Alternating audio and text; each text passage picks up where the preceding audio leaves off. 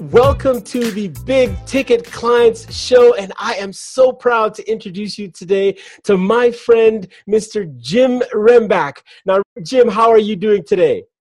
Man, I'm doing great, and I'm honored to be here, so thanks. All right. Now, I got to introduce you, Jim, because one of the interesting things here is I know a little bit about you. I know where you live, right? Jim, you and I are friends, and it has been my honor to watch you build your business over the years to become what I consider the number one authority in the call center, contact center space. I mean, literally, you teach people how to take a contact center portion of their business and turn it into business value, results, and outcomes. So I am so proud that you're here to share your success today. Thanks. And so for me, to kind of add on to that, when you think about contact center and call center, what's happening over the past, several years is we're really starting to talk about customer experience and how all that contact center fits in. And so then all the behaviors, all the emotions, all of the aspects that also lead into marketing, sales, retention. You see how this goes, right? Yeah. That is so powerful. It's funny because you've taken me right where I want to go next, which is I want to know more about kind of the context that you are currently experiencing right now with your business, how your clients are coming to you, what your clients are struggling with. Give us a sense of your business landscape right now in the call center space. Well, and for me, it's multifaceted. So back a while ago, I started a virtual academy to develop the frontline leader in a contact center because really since contact centers have existed, typically the leadership development skills for those frontline leaders kind of goes something like sink or swim, meaning that, hey, you are good as a person who is contributing on the front line as an agent or a representative or, whatever your organization calls them. And then, you know what, you'll be a good supervisor leading those types of people. And so you're going to start doing that soon and just tell them what you know and everything will be fine. Wow. That's not the way it works. Yeah. It's interesting. You remind me of Dr. Marshall Goldsmith, who said, what got you here can't get you there, right? You're essentially helping people understand that if you're going to go into these larger leadership positions, you've got to develop some leadership, right? So you're in the people development and leadership development business as well, aren't you? Yes. In addition to that, because I've spent many years on the marketing and sales side, and I came and worked for an organization that was selling voice of customer measurement to those types of environments prior to my days of being in operations. I used to manage in a call center. And so I was responsible for the sales and the marketing, the client onboarding, client success. Because of my operational experience, I was pulled in to help with performance optimization and data interpretation and all of those things that are necessary to use data to provide a better customer experience and measure, your workforce performance. And so the company that I worked for, essentially the business philosophy was, hey, we're paying your salary for marketing and sales, and that's all you're going to get. Yeah. So in order for me to create a platform, in order for me to create a brand, in order for me to try to attract clients, retain clients, I had to do everything from a position of scarcity. Mm-hmm. So what that meant for me is that I had to learn how some of these companies that I was competing against for that type of professional services work, and had, tens of thousands and sometimes millions of dollars, with pennies, with nothing. So I had to figure out how to do my own, funnel building. I had to do my own marketing automations, and I had to do it all from a position of, well, I either, free or very, very little money. Yeah, and Jim, you've brought up a point that I really want to congratulate you for, because over the years, I've watched you build up your Fast Leader podcast, which from a content marketing point of view is just pure genius. You have been interviewing, I think you've had up to 200 plus guests, interviewing leaders over the years, consistently building up this great repertoire of social proof. And, one thing I might want to say is that, given what you've experienced in building up your marketing, the things you had to do on your own, how has that informed how you help your frontline leaders today? How has all of that experience led you to be the expert you are today? I mean, the reality for me is that because of the Fast Leader podcast, I could not have written a check big enough for the education that I have received. Wow. Just not possible. Even so, and I'll give you some perspective. I just myself completed an interview with Dr. Samuel Bacharach, who wrote this book here, Transforming the Clunky Organization. Let's show that book again. Let's show that book again. Transforming the Clunky Organization. Nice. Thank you. And so he is actually a professor at Cornell University. He actually became a professor back in 1974. So this gentleman has been a professor for a very long time, and he is co-written, co-authored, authored, many different papers and studies and things like that.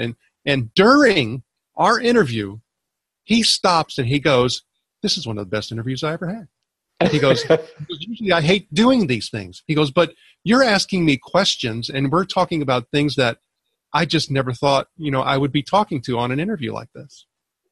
I would not have been able to have that type of conversation with Dr. Bacharach if I didn't have what came before him. Yes. And so for me, it's this constant building. Now, with that being said, also talking about my revenue streams for a call center coach, one of the revenue streams is that I have coaching clients where I'm helping them with their sales and marketing alignment, helping them with their marketing automation, helping them with their marketing messaging. And because I've had to do that from a position of scarcity, and I've taken all these things that I've learned from the Fast Leader Show, and so I now have multiple revenue streams for Call Center Coach. Yes, we have the Academy, but then I also have an alliance partner program that I'm disrupting the industry on as well. And what I mean by that is with my partners, I help them block out their competitors. It will help raise only their platform in the industry. No other place can they go to where they're spending any marketing spend and get that type of security. Wow. I mean, they're typically lumped in the noise with everyone else. So talk about big ticket clients and starting to talk about, being very selective in who I do work with. I'm doing that and it's paying huge dividends. Wow. That's just so exciting to hear. And, I want to zone back in on your ideal clients, right? Whether it's, a combination or multiple clients, maybe the frontline leaders, some of these bigger ticket clients that you've talked about. Can you sort of describe for us the pain that your typical clients are experiencing that you can come in and solve? Pain comes in many different forms and formats, and I always feel that it's very personal. And so, part of being able to understand what you actually are solving for is, I became a certified in emotional intelligence for many reasons, and this is one of them, because I can connect and understand. Because a lot of times what people convey verbally in regards to what their pains and the things that they're struggling with are really not the root causes and the things behind it. And also some of those you can't talk about, because once you do talk about them, the door is shut on you. So you have to be really careful. And so the pains that they're feeling are really ones of what I refer to as cruise control. Yeah. They're stuck in cruise control. Tell us more about this concept of cruise control. That sounds so interesting. Well, I mean, if all of us stop and think about the times where we have been on that, road trip that lasted, 2 hours or more, and we're sitting there on cruise control, and we're maybe on a flat piece of land, right? Not a whole lot to see on the sides. Maybe there's not a whole lot of cars on the road, and we have the cruise control on, set at 65 miles an hour, and we're just going down the highway. Sometimes 30 minutes will pass and we don't even know it happened. Yeah. Sometimes, only 3 miles have passed and it seems like it was 30 minutes.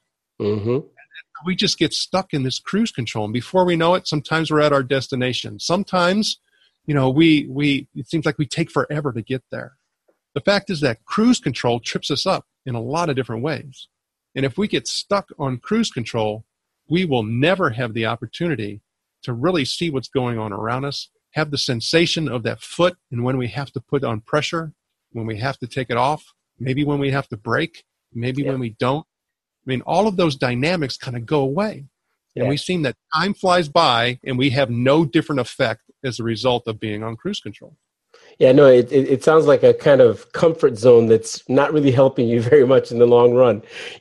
Jim, if you could tell us a little bit about the solutions you bring, okay, to maybe help people with that cruise control challenge, the comfort zone thing, to help them change to where they want to go from where they may be right now. But if you could tell us based on where you came from, a little bit about how did you get here? I know for a fact, just because I know you, that you're kind of a rebel. You believe in things like disrupting the whole, the field you show up in, bringing newness, to the table. But can you take us back a little bit to who Jim Rembach is and how you got here? The disruption kid. Huh? What's that? How did the disruption kid get here? Yeah, so let's give some context and understanding. Is that I am the third of four boys, and my two older brothers are 6 and 7 years older than me, and my younger brother is 6 years younger than me. So while I was somewhat of a middle child, I also had some firstborn type of tendencies because of that gap that had actually taken place. However, I always remember myself getting into trouble. Because you can only imagine having brothers that are 6 and 7 years older. I tried doing what my 6 and 7 year old brother were doing. So I remember putting my hand through a plate window when we were having a race. I remember. Oh no! Oh man, yeah. So for me, and I always remember too that because of being in the middle and having both parents that were blue collar workers, I had a lot of freedom. So I would get into trouble. Now, thank goodness I was never arrested. Lord, should have been, and we won't talk about that. I don't know what the statutes are on that. But I was always looking for, things to be different. Now, sometimes with that whole different piece, that means that I felt odd, kind of out of place, kind of didn't feel like I fit in. And I never really knew how to put that in place. I never really knew how to find, my confidence and my center and my voice. And I think for me, we often talk about those defining moments, and we talk about when did it kind of hit you, and I don't know if it really ever did. To me, it was kind of like a culmination. It was like all of these, what seemed like disparate pieces of actions and activities and behaviors and feelings and thoughts, and just slowly as I've aged, kind of come together. And I would dare to say, when I was growing up, they probably would have medicated me in the process, but that wasn't as prevalent as it is today. And thank goodness it isn't, because I think sometimes we overuse that, and we're essentially medicating the innovation and creativity out of our youth. Wow. And even adults, but that's a different story. But, I always, was finding the situations where I got myself in trouble, never really figured out how I got there. And so as I got older, I started figuring out, okay, don't do that because you're going to get in trouble.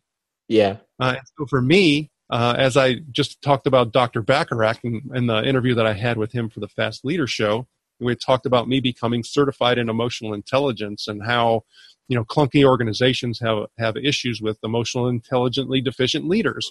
Yep. Dr. Bacharach said something about, focusing in and building those strengths. And he goes, see, you did it and it's a strength for you. And I replied back and said, because I was dysfunctional.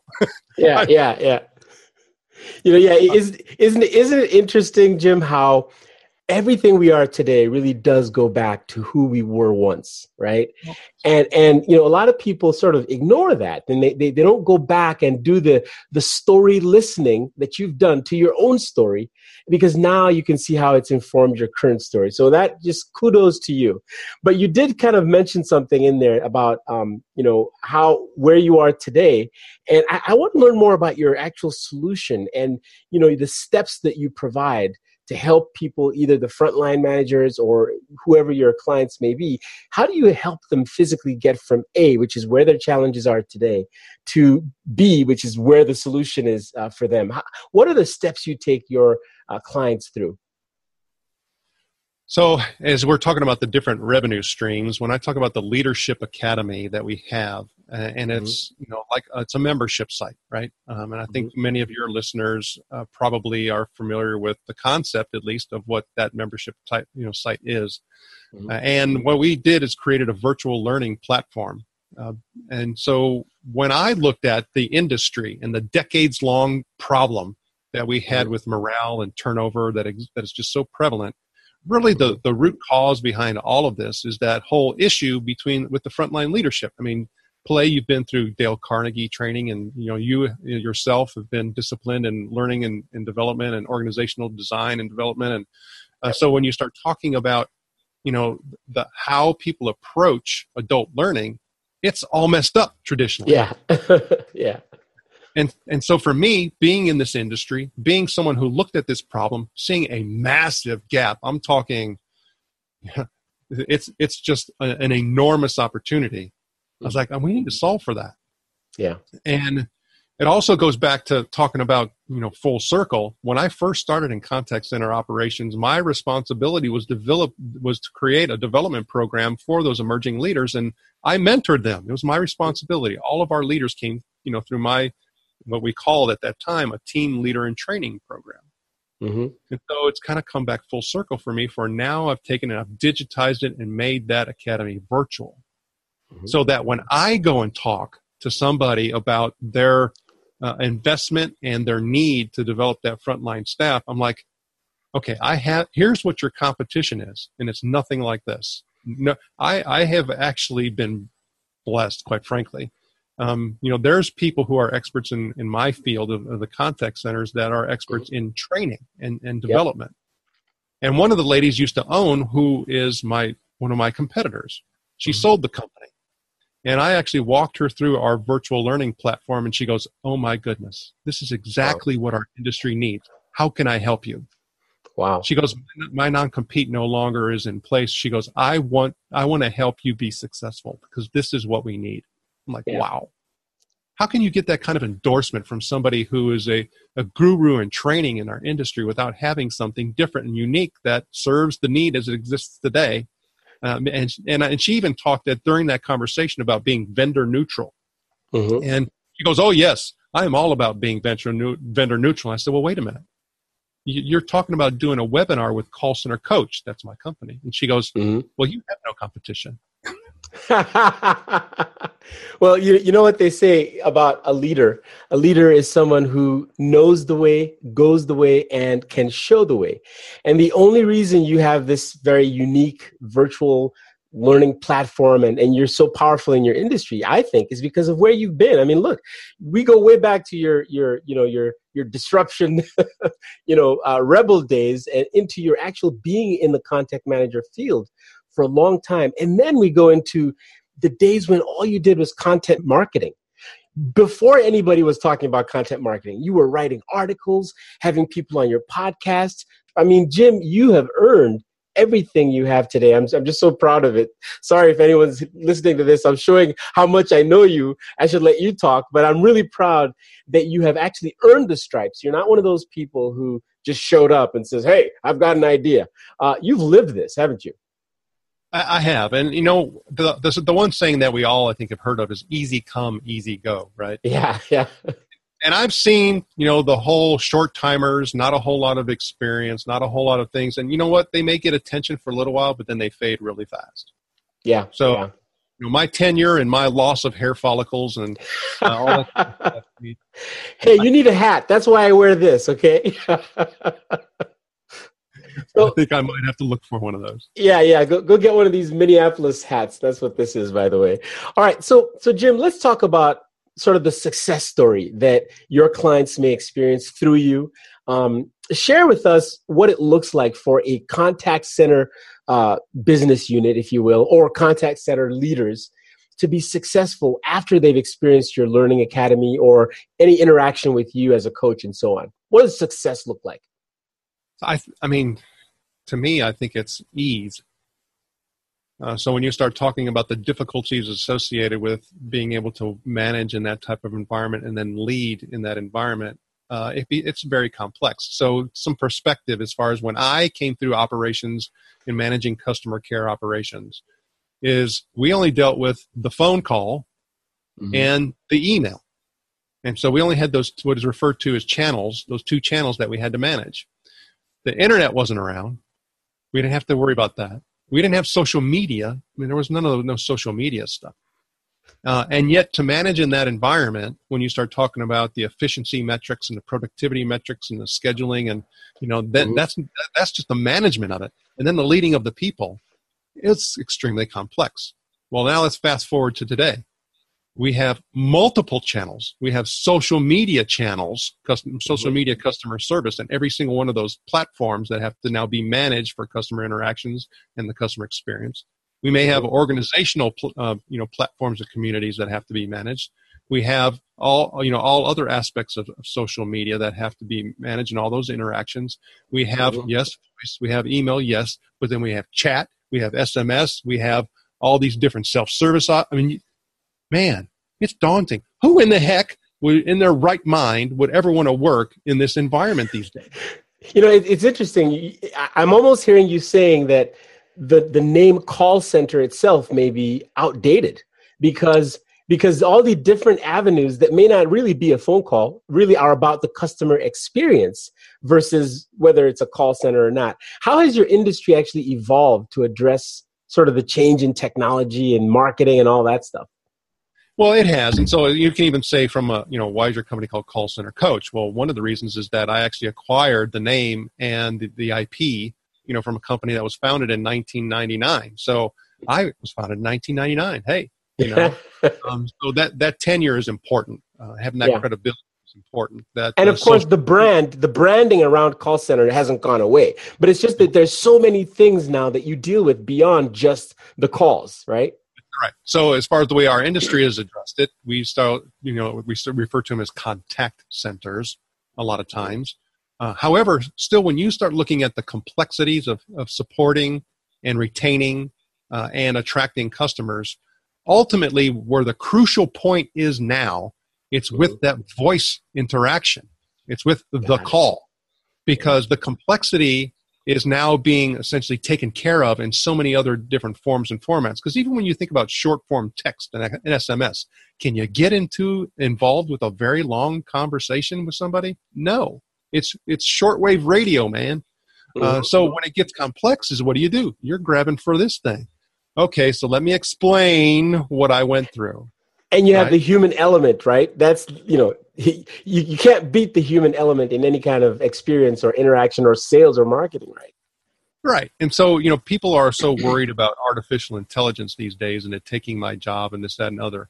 If you are in the job of human interaction, your job is secure. That'll never go away. Yeah. It's the simple stuff that will go away. And you know what? Augmentation is really where you want to focus. How can this automation augment and support what I am doing? So now for a capacity perspective, I can get more done, right? And maybe I'm even, doing it a little bit smarter, because instead of me now have to search for information, whether it's up here or whether it's online, it's being presented, right? So thinking about it from that perspective, it's a different world. But knowing that these voice conversations and this human touch, much like you and I are doing here, that's not going to go away. It's not going to go away. And, it's funny because if you go online right now, you'll hear 500 different opinions about whether things like video is the best way to connect with people, or is content management or inbound marketing or content marketing, are those things still relevant? One of the things that I think you've done very well, and I've talked about this previously already, is you built up a slow but steady content marketing and social proof infrastructure, right? With your podcasts, with your blogs. I mean, you've been doing this for what, 5 years?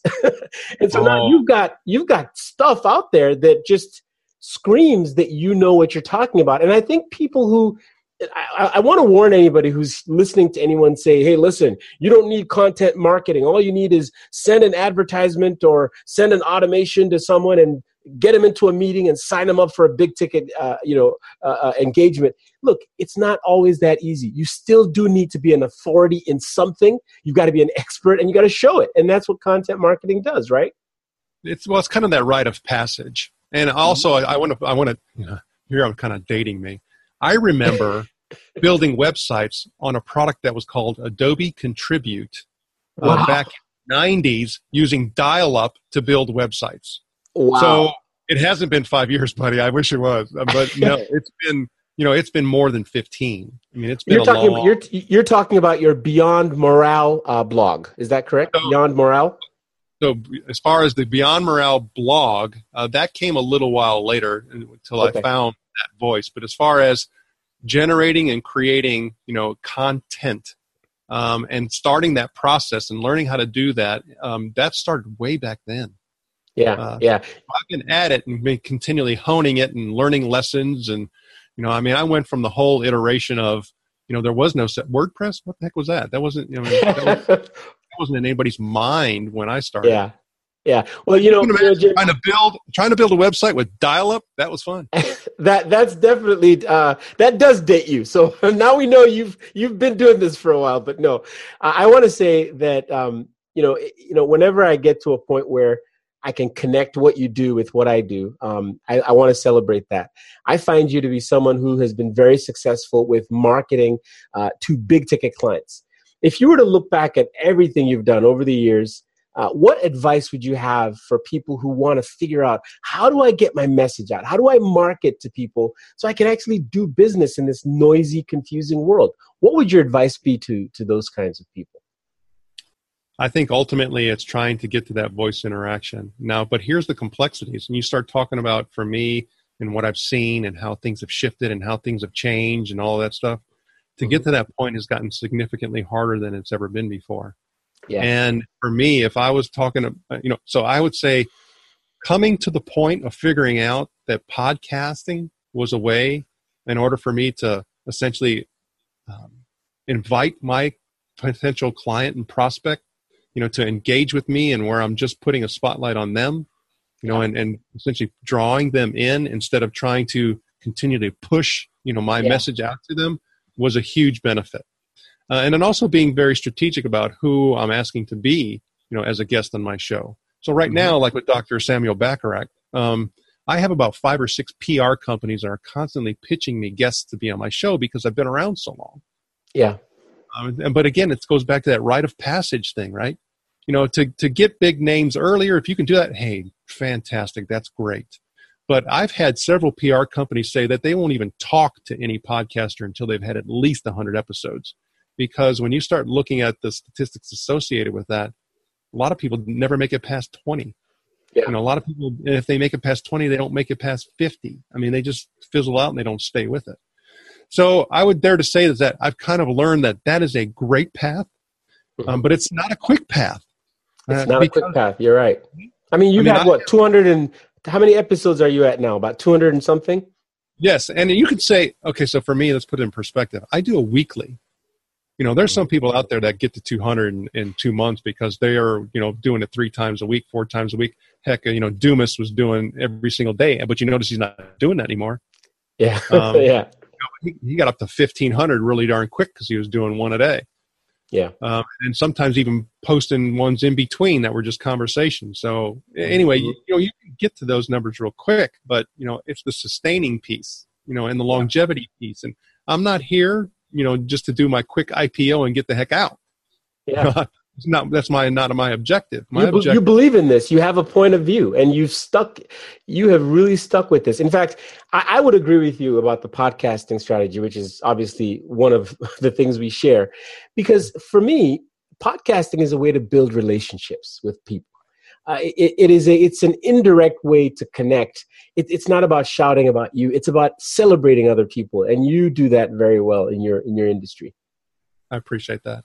And you've been on my show a couple times, and here's a point of distinction. Dr. Pillay is the only one been on the Fast Leader show twice. Thank you. You know what? I should get an award for that. Okay, you got to send me something. Jim, it has been what? Go ahead. You were going to say something. I got a Minnesota hat in white for you. How's it? Yeah, there you go. There you go. Although now that we live in Austin, you have to get me both Minnesota and Austin. Jim, it's been a pleasure to talk with you. And as we get to the close, I want to see if you can just give us some final nuggets, some last words of advice that you think people who want to be like you when they grow up, frankly, someone who has figured out a way to create content, to market, and to build a point of view and have an offer that is successful. What would your advice be to people on the path right now? Well, I mean, first thing it is get out of cruise control. Don't. And here's the thing, is that if you want big changes and big impact, you don't do that by minor tweaks and adjustments. It's just not the way it happens. Yeah. I mean, you got to go big ticket. Well, yes. That's a great point. But I mean, you have to take the path that is the least traveled one. And I know that may seem, like it's cliche and things like that. However, you have to have and learn the resilience and have the wherewithal to say, I'm going to forge it and go my own way. but then hold on to some of the core foundational elements that has gotten people here, like I'm sharing with you. I mean, you could do the quick fly-by-night stuff, and if you want to do the quick IPO and get out, good luck with that. You can do the churn and burn if you can do that. But for me, I want to leave a legacy. And I know that I'm living that legacy every single day. And so I would dare to say, look at your particular approach. Are you falling in a swim lane that everybody has actually swam down or swum? Or are you going down a different path? Don't be afraid to go. Go. Yeah. Take action, right? No, that is such powerful advice. In fact, Jim, I haven't told you this, but my upcoming book, which is called Big Ticket Clients, no surprise there. The subtitle is You Can't Catch a Whale with a Worm. Okay.